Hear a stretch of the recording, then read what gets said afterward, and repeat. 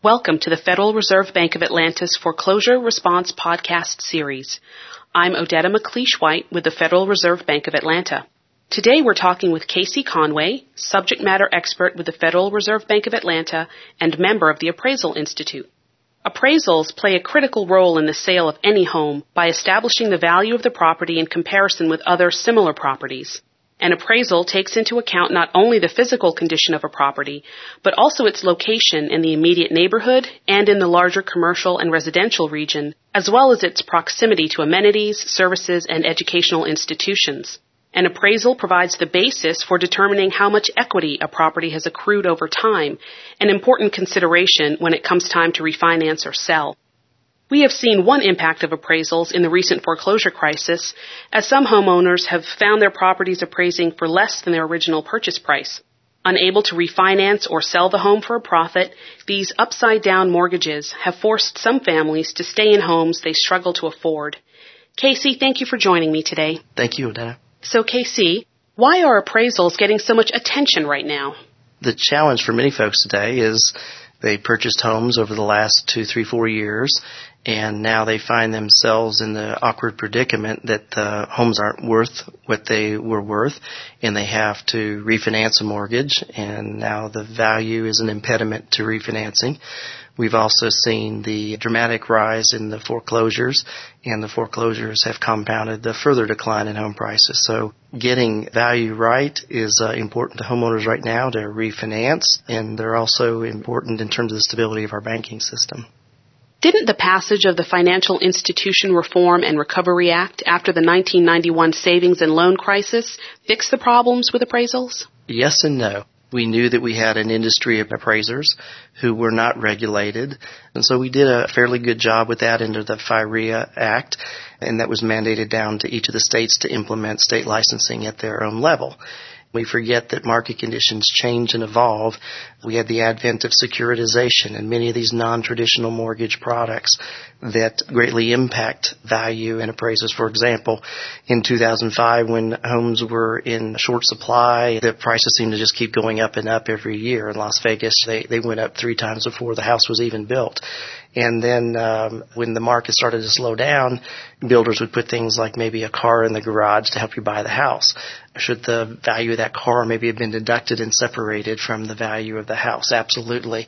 But there were things that were evolving and changing since we passed FIREA that probably didn't keep pace with what was happening in the innovation of mortgages and financial products and things that could impact value. And so we need to go back and probably revisit and refresh all of that. Casey, you've mentioned a few times the importance of independence between appraisers and perhaps lenders and mortgage brokers. Could you explain what you mean by independence and why it's so important? Absolutely. One of the consequences of the FIREA legislation was we changed how appraisals were ordered. Instead of the borrower ordering the appraisal and taking it to the bank to get a loan, we thought it might be better for the bank who was lending the money to order the appraisal on the borrower's behalf, and that would create independence.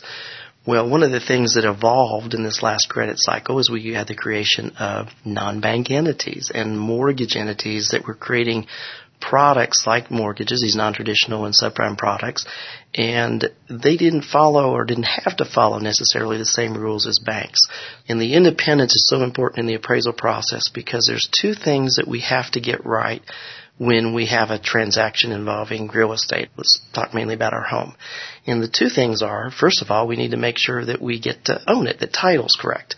And so we spend a lot of money in the closing process, whether we're selling a house or getting a mortgage, to get title right, to make sure that we have it unencumbered and no one else is going to come back and say they own it. The second thing is we have to get value right, because if you don't get value right going in when you buy a property, you're going to struggle the rest of your ownership period trying to just get even.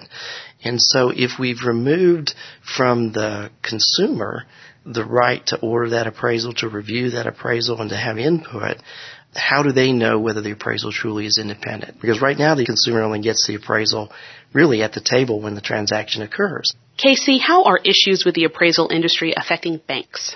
Banks have made loans on these assets, and they have them on their books. And if now those properties aren't worth not only what the consumer paid for them, but they're not even worth what the mortgage is stated, now the banks have a likely loss that they have to recognize. So the banks have to reserve additional funds for the probable loss of that mortgage, and they have to write it down. So banks are not as profitable, and that's had a material role in the failure of many of our banks. The foreclosure crisis has manifested in different ways from region to region. Do these changing conditions affect appraisal practices? The first wave that we went through really in the beginning of 2007 was the beginning of the subprime mortgages. And if you look at those states that had heavy reliance on subprime mortgages, where they represented a large part of the financing activity, those states tended to be the ones that had a high use of non-bank entities that were acting like mortgage lenders and creating these products, and had more of the mortgage lenders interacting with the appraisers. And as a result, the disconnect between the independence of the appraisal was greater. So the type of mortgage product and who was kind of overseeing it and regulated it also had a correlation into maybe the breakdown in the appraisal practices. Where you didn't have as much usage of subprime, the foreclosure process wasn't as bad, and as a result, the decline in home prices wasn't as severe. The FBI does a very good job in looking at these concentrations in annual reports that they do and looking at the correlations and what drive that. One of the interesting ones that they found that's kind of a regional difference is this concept of flipping, where an investor, could be a broker, could be an investor, would buy a property and they might sell it to a related property at a higher price to then sell it back to another related party for another higher price. Then they'd get a mortgage on it and split the money up. And what they found is this practice was easier to take hold in those markets where there was heavy subprime usage, because you didn't have as much of the true bank regulatory oversight. And the Sarasota Herald Tribune did a really good analysis on this last year that shows where it was most concentrated. The other two waves that we're seeing are these hybrid arms. And so wherever there was a lot of hybrid arm usage, we're going to see kind of this second wave of rising foreclosures that will impact home prices more severely in those markets where that was a prevalent product. The third wave that we're also starting to see set in right now, that's going to be with us probably at least through next year, is the one that results from job loss. And so again, what you can do is look at those markets that are heavily impacted by job loss, and those are the states that are also having a higher third wave of foreclosures, which will further compound the decline in home prices and the impact in value. As we close, Casey, what role should the appraisal industry play in the broader housing recovery? And if you would, touch briefly perhaps on how appraisals might hinder the purchase of foreclosed properties. There are 4 or 5 items that I have personally identified as issues we have to address head on. And the good news is these aren't complicated fixes. The first is we have to restore the independence issue in the appraisal process. If we can't believe what someone tells us is the value of a property, capital isn't going to want to come and lend on it, and people aren't going to want to invest in it. So we have to restore independence. We've tried it a number of different ways. Pre-FIREA, we had the developers ordering the appraisal. They had the relationship with the appraiser, and then they brought it to the bank. And that didn't exactly work. FIREA and post the S&L crisis, we had the banks ordering the appraisals, or the lender ordering the appraisal and dealing directly with the appraiser. Well, we've seen how fraud and abuses can impact there. The one element that we've not had in this whole process is the consumer. Who has the most at stake? They're buying the asset. They ultimately have the most loss because they're also losing their equity if the investment isn't right. The second issue is inspections. We have a situation where appraisers aren't required to inspect properties. They're only required to disclose that they didn't inspect the property. So this practice of allowing drive-by inspections or not having full inspections, I think needs to stop at all levels, at the state level, the federal level, every funding level. The third thing is we need to put teeth back in the importance of the review process. We need the checks and controls back there. So we need to move from more administrative kind of reviews, just assuming it's done right, to using technology where we know things like where home flipping starts to rise, that we use that as a radar antenna, that if we suddenly see home prices go up 10 or 20% a year, we need to at least ask why, and make sure that it's not some mischief that's occurring. The fourth thing that we need to do is FIREA was a good idea, met many of the issues coming out, but again, it mandated to the states to do the state licensing of appraisers and the enforcement. And it was kind of an unfunded mandate. And you'll find in most states, one of the reasons that we didn't see a lot of appraisers disciplined and sanctioned was the states didn't fund the investigations and enforcement arm. So we need to get serious about how that gets funded. And the final issue is competency.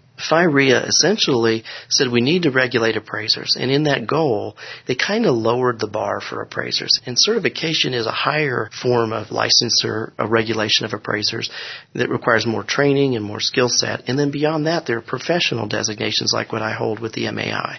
We need to raise the bar because one of the things that we're finding in the forensics of this process is it's more likely that when we have a bad appraisal, it's due to incompetence more than it is fraud. And one of the actions that I would love to see is that the consumer be given the appraisal 1 to 2 weeks before a closing and given the right to review it for accuracy and to point out any errors or questions that the appraiser or lender would then have to answer. Casey, thank you for joining us today. Thank you, Odetta. This concludes our podcast. We've been speaking with Casey Conway from the Federal Reserve Bank of Atlanta. For more podcasts on this topic and others, visit the Atlanta Fed's website at www.frbatlanta.org. If you have comments or questions, please email podcast@frbatlanta.org. Thanks for listening.